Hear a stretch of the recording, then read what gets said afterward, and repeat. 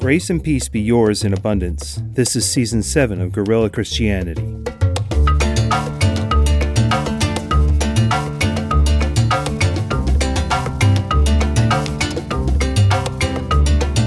My name is Pastor Brett Walker, and I'd like to thank you for listening to Guerrilla Christianity, an unconventional, no-apologies exposition of God's grace from an evangelical Methodist point of view. Now, the Word of God is central to all we believe, so let's get into God's Word right now.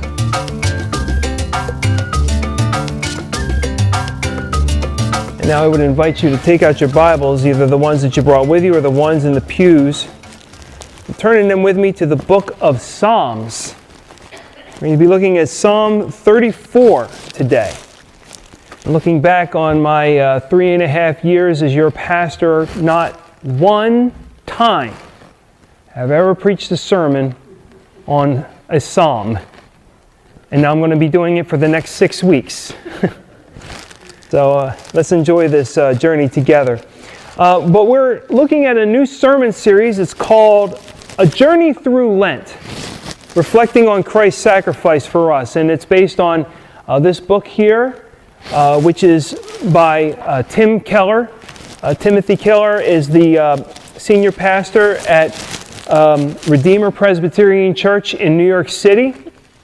And in 2015, he preached a series of sermons on Psalms through the season of Lent.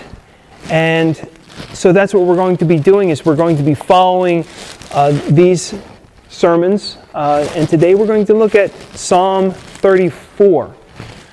The Psalms are songs. They're songs of praise. And they're also prayers.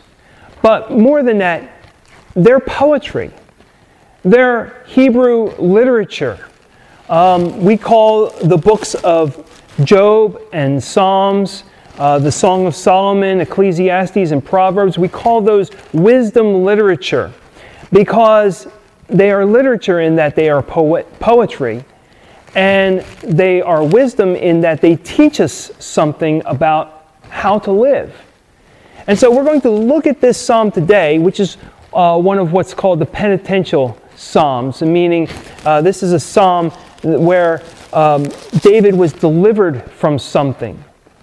And so he sings a song of praise to God, and he gives us instruction on how we can get through the trials of our lives through this song. And so let us hear the word of the Lord for us. We already read it in our responsive reading today. We're going to read it again, though, now from the Bible itself. And we're going to begin with the sort of introductory passage there. Says, a psalm of David when he changed his behavior before Abimelech, who drove him away, and he departed. I will bless the Lord at all times. His praise shall continually be in my mouth. My soul shall make her boast in the Lord. The humble shall hear thereof and be glad. O magnify the Lord with me, and let us exalt his name together. I sought the Lord, and he heard me and delivered me from all my fears. They looked unto him and were lightened, and their faces were not ashamed. This poor man cried, and the Lord heard him and saved him out of all his troubles. The angel of the Lord encampeth round about them that fear him, and delivereth them. O taste and see that the Lord is good. Blessed is the man that trusteth in him. O fear the Lord, ye his saints, for there is no want to them that fear him. The young lions do lack and suffer hunger, but they that seek the Lord shall not want any good thing. Come, ye children, hearken unto me. I will teach you the fear of the Lord. What man is he that desireth life and loveth many days, that he may see good? Keep thy tongue from evil and thy lips from speaking guile. Depart from evil and do good. Seek peace and pursue it. The eyes of the Lord are upon the righteous, and his ears are open unto their cry. The face of the Lord is against them that do evil, to cut off the remembrance of them from the earth. The righteous cry, and the Lord heareth, and delivereth them out of all their troubles. The Lord is nigh unto them that are of a broken heart, and saveth such as be of a contrite spirit. Many are the afflictions of the righteous, but the Lord delivereth him out of them all. He keepeth all his bones. not one of them is broken. Evil shall slay the wicked, and they that hate the righteous shall be desolate. The Lord redeemeth the soul of his servants, and none of them that trust in him shall be desolate. May God pour out his rich blessing upon this, the reading of his holy word. And let us pray. Father God, we come this day seeking a closer relationship with you through your Son, Jesus Christ. By your Holy Spirit, grow in us a desire to know you more. Open our eyes, ears, hearts, and minds so that we may receive this teaching in the spirit in which it is given, a spirit of love and mercy and grace.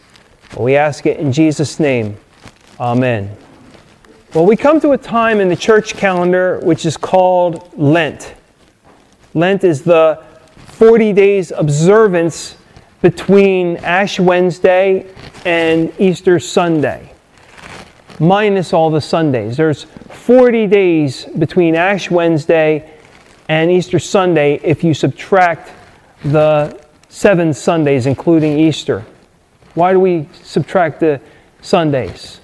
Well, because we want to eat sweets on Sunday. No, that's not why. The reason is that every Sunday is like a little Easter. That's why we call it the Lord's Day. That's why the Christian celebrates the Sabbath on the first day of the week and not on the 7th day of the week, because it was the first day of the week in which Christ rose from the tomb. And so we observe that every single week. When you look at the calendar on your wall, the first day of the week is Sunday. We give to God all things on the first. We give him the first fruit of our increase. We give him the first day of the week, the first hours of the day. We give him the beginning of the year. We come together and we celebrate communion on the first Sunday of the month.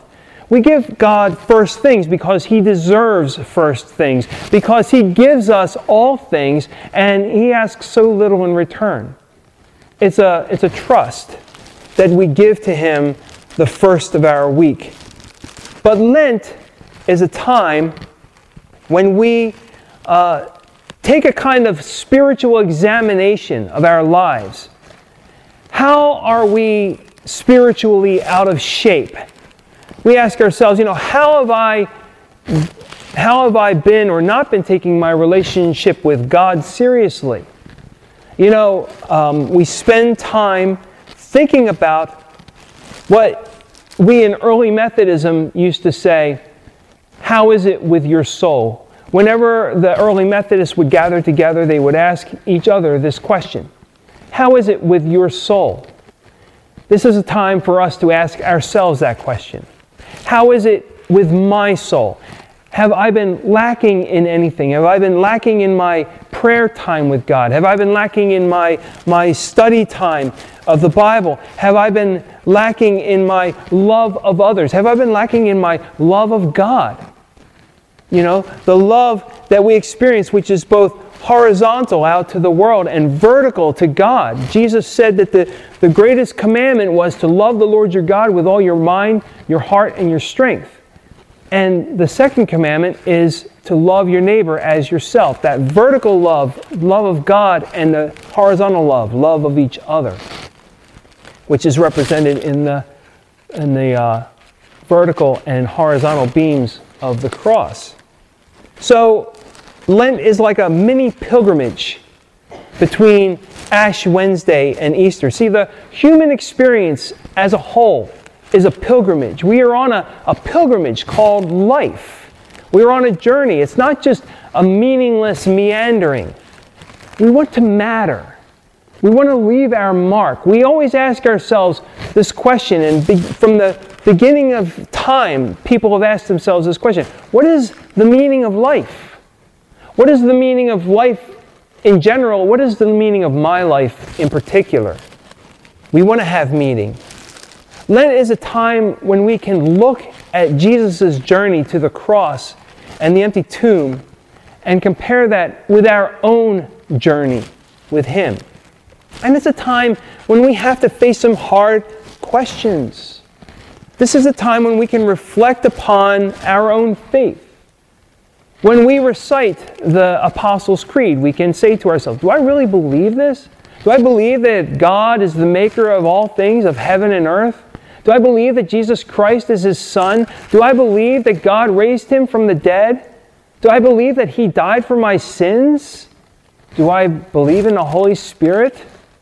Do I believe in one church universal? These are the questions that we face in our reflection upon ourselves and our faith during Lent. Now, we're going to look at this psalm, and we're going to be looking at psalms throughout the season of Lent.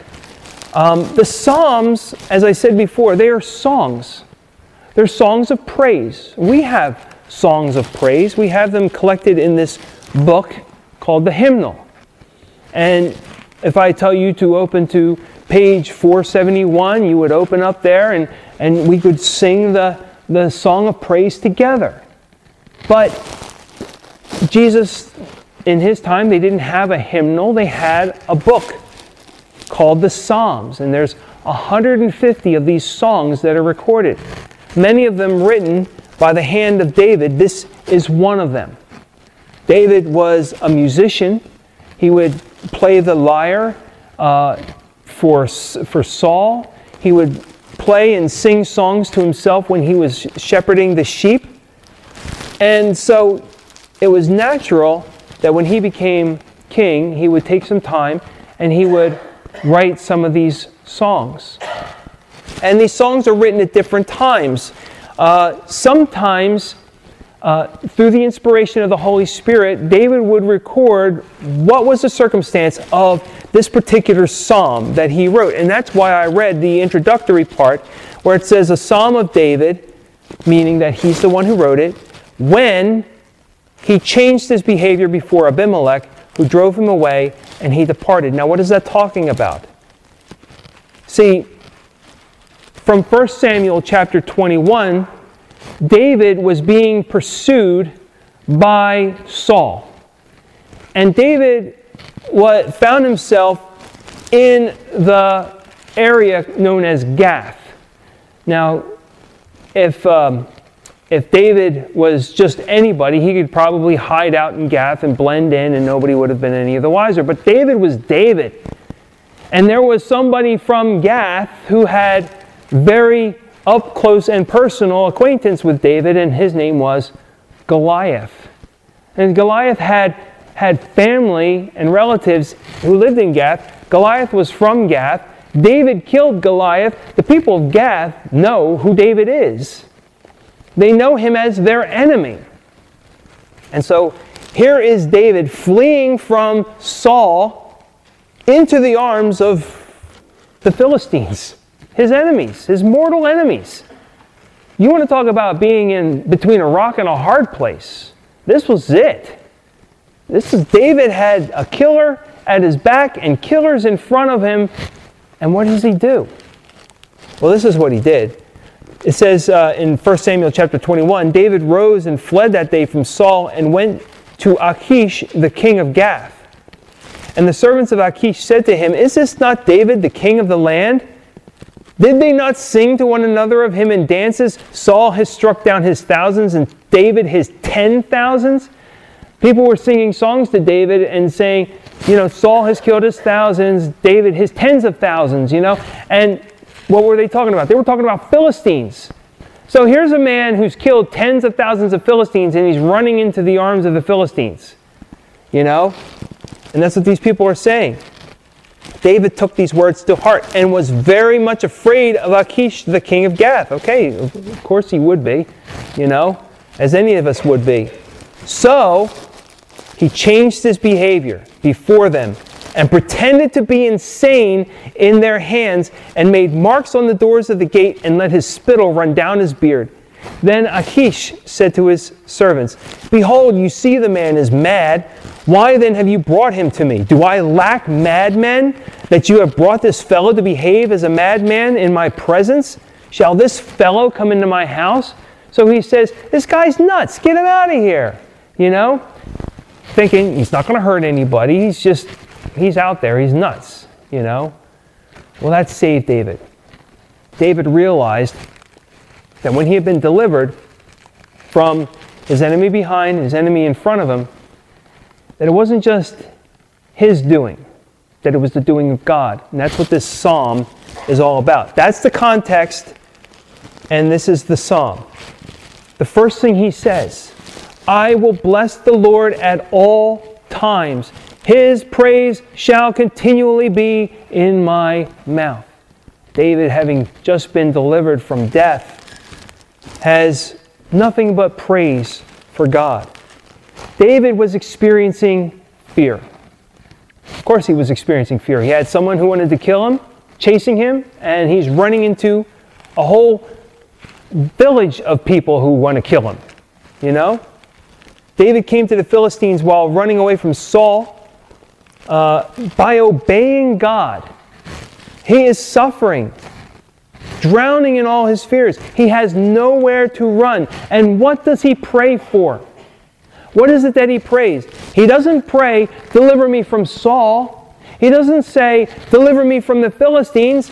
He says, verse 4, I sought the Lord, and he heard me, and delivered me from all my fears. That's the prayer of David. Not to be delivered from people, not to be delivered from situations, but to be delivered from his fears. He says, I am a poor man, verse 6. This poor man cried, and the Lord heard him and saved him out of all his troubles. See, life happens. Life happens. We can't avoid bad things. Bad things happen. We get beat down. We might think that we're in control, and then something happens, and we suddenly realize we are at the mercy of life. We are not in control.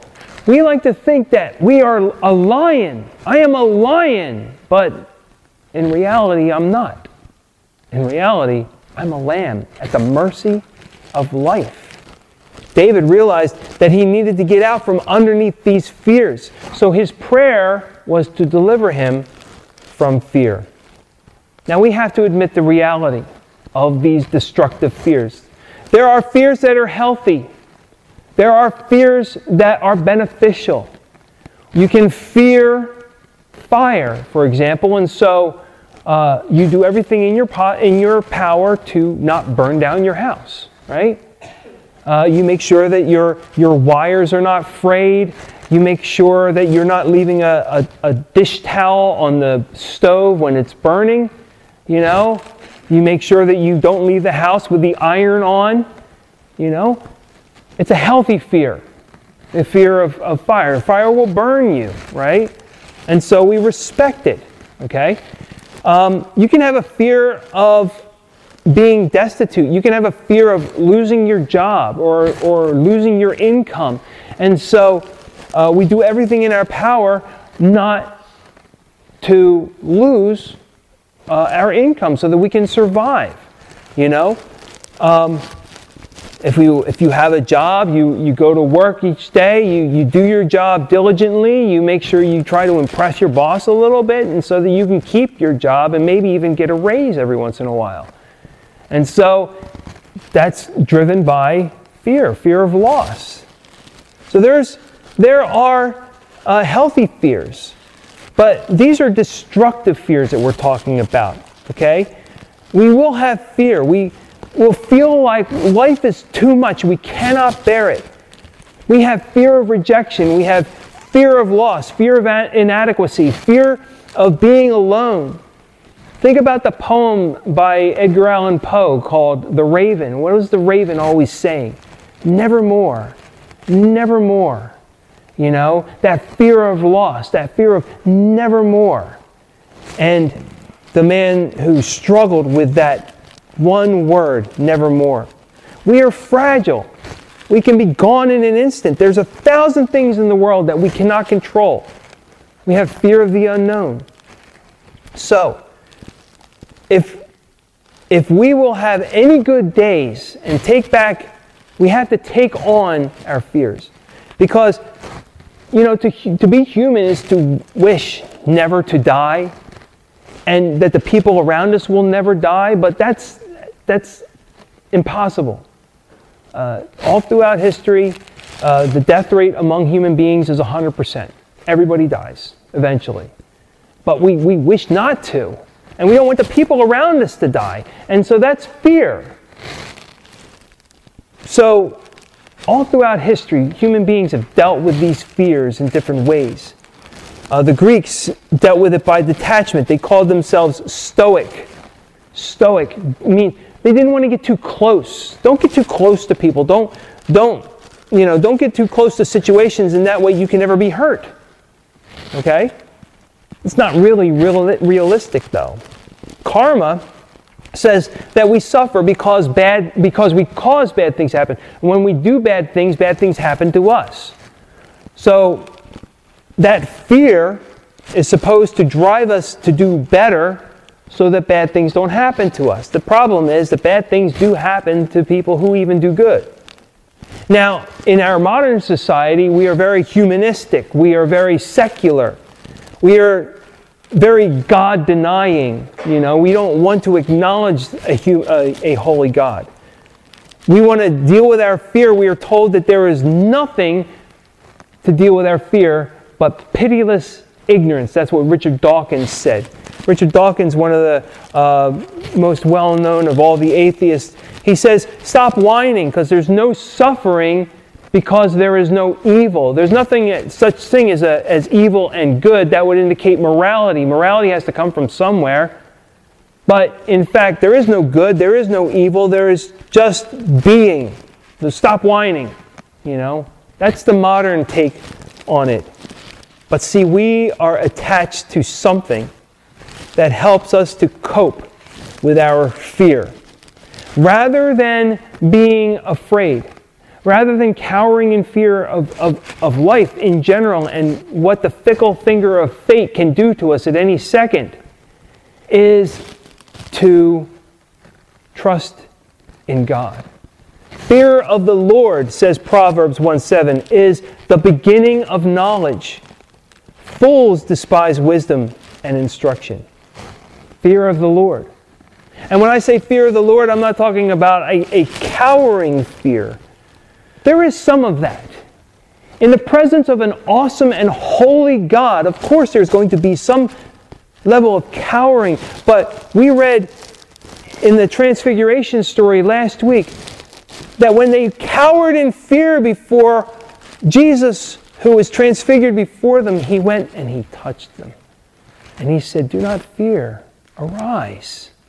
That's God's invitation to us. 365 times in the Bible it says, do not fear. God assuring us that He loves us. And He doesn't want to cause us harm. Do not fear, because He loves us. See, here is the biblical answer. We need to have something greater than our fears. Unless we put our fear in the God of the universe, we're building our life like a sandcastle, and life is the tide coming in. The biblical answer is that we need to replace the destructive fears with the redemptive fear of the Lord. Overwhelmed by the circumstances of life. That's what fear is in us. We are overwhelmed by the circumstances of life. But David says, yes, I am overwhelmed by the circumstances of life, but the fear of the Lord is like that on steroids. He says, you must be overwhelmed by Him if you will navigate the fears of your life. We have to admit that we're not a lion. We have to admit that we are poor. The glory of God, in verse 3, says, "O magnify the Lord with me, and let us exalt His name together." The glory of God is what restores us. It is a fear that makes us feel small in the presence of God, but it is a fear that uplifts us by humbling us. Isn't that odd? We are enlarged and enriched because there is a relationship between being small and being healthy. Glorious God of the universe. We worship Him. And this is worship. Discipline of the fear of the Lord is worship. He says, glorify the Lord with me. Let's do it together.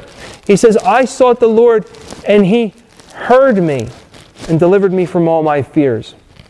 He says, magnify the Lord with me, and let us exalt His name together. Not just me, David, alone, but all of us. Let us all glorify God. That's the church. It's not a museum for saints, as it's been said. It's a hospital for sinners. It's a place where we come together to glorify God together. It's not a gathering place for lions. It's a place where the lambs come to say, I am weak. The lambs gather together. Now there are 3 ways in which worship helps us to learn the fear of the Lord. And we use these words from Paul's letter to the Corinthians. Faith, hope, and love. Faith is a humility that heals us. It's a willingness to admit that we are poor. The challenge of Lent is that it's not about them out there. It's not about the world at large. It's not about all the sin that's going on outside those doors. It's about what's going on in here. That's what Lent is about. Lent is about looking inward. In the church today, we have moralistic, egotistical simplism. What does that all mean? It means that we begin to colonize Christianity. We come to church and we say that God is more here for us than we are here for Him. If I had $1 for every time that somebody said, I'm not getting anything out of church. What are you putting into it? That's the question. The church today is geared toward God do for us. You think that how much of your prayer life is about your own needs rather than repentance? How many of your tears have you poured out upon a carpet on your knees because of the things that you have sinned against God? I know that I've dampened the carpet up there in the office of the parsonage because I feel so unworthy most of the time. That's what our heart needs to be. You think that being good will get you good things, but there is a God and you are not Him. And if that's news to you, I'm sorry to break it to you, but that's the way it is. There is a God. You are not Him, but we must trust Him. We must obey God, even in the storms. David's trying to obey God and his life is getting worse. Why is this good news? Because when you're suffering and you come to the Bible and you say, why should I trust God? Where does it always take you? How do you know that you can trust God?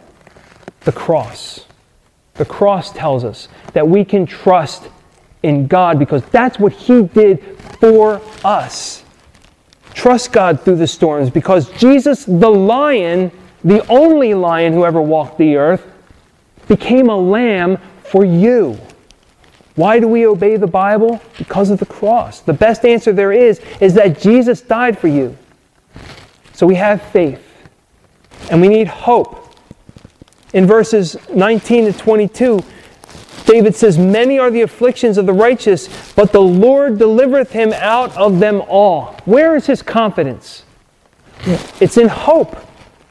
How does he know that God will deliver him? Because we want to believe that there is a light at the end of the tunnel, but we have no idea.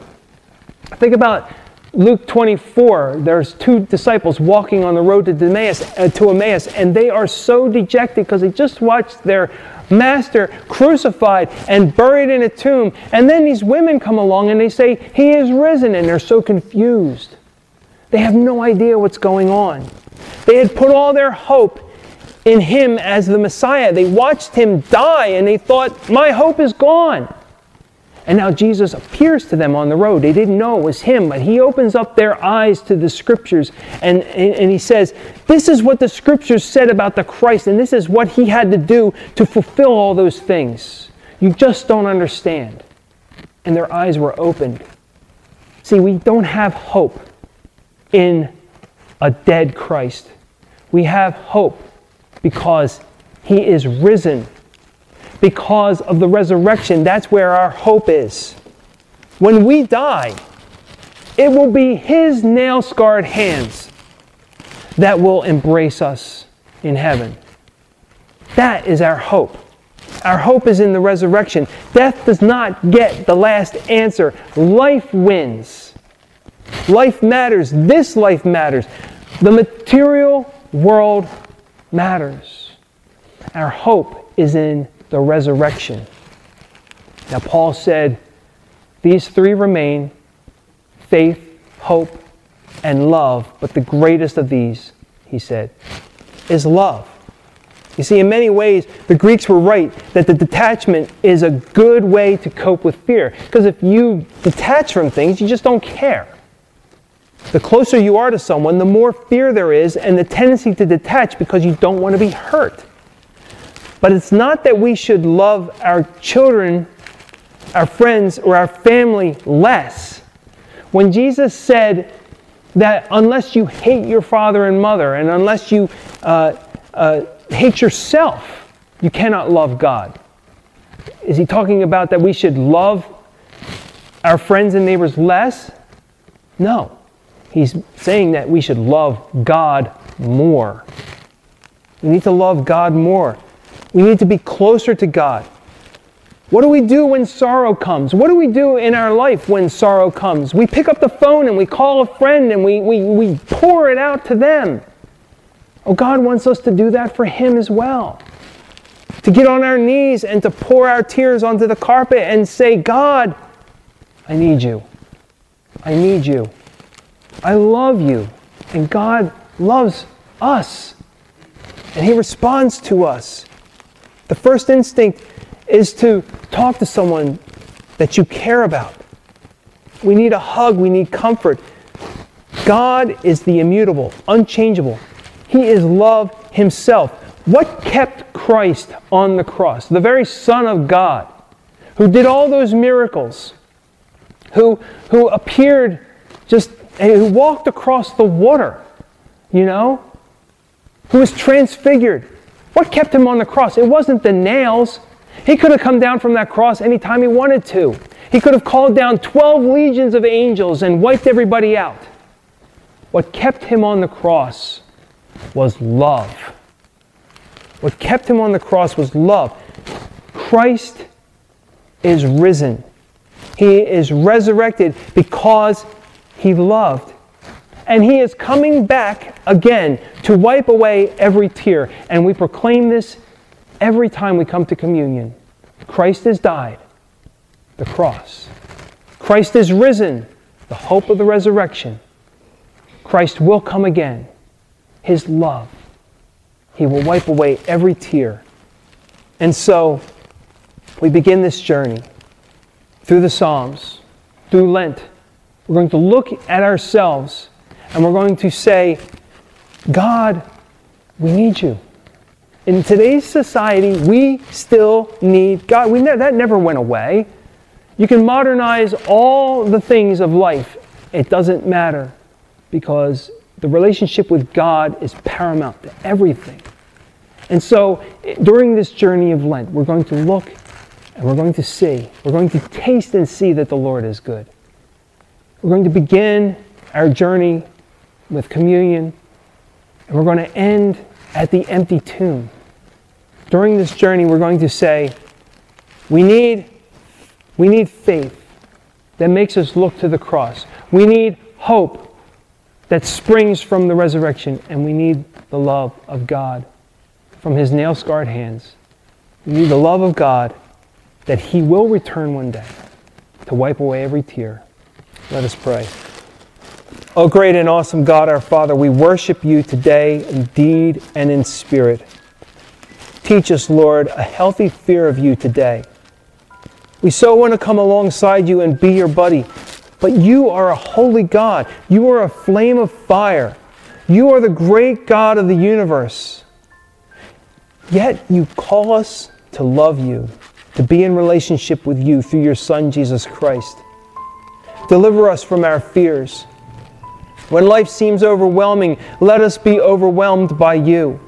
When all seems impossible, You make the impossible possible. Oh Lord, we thank You for Your grace, mercy, and love. Through this season of Lent, may we grow closer to You. Reveal our hearts to us. that we may grow in your love, and that in our sorrow we may find joy. In our trials we may find peace. In our fears we may find hope. And we ask it in Jesus' name. Amen. Thank you for listening to this edition of Guerrilla Christianity. My prayer for you is that you have been blessed in its teaching as I have been blessed putting this message together.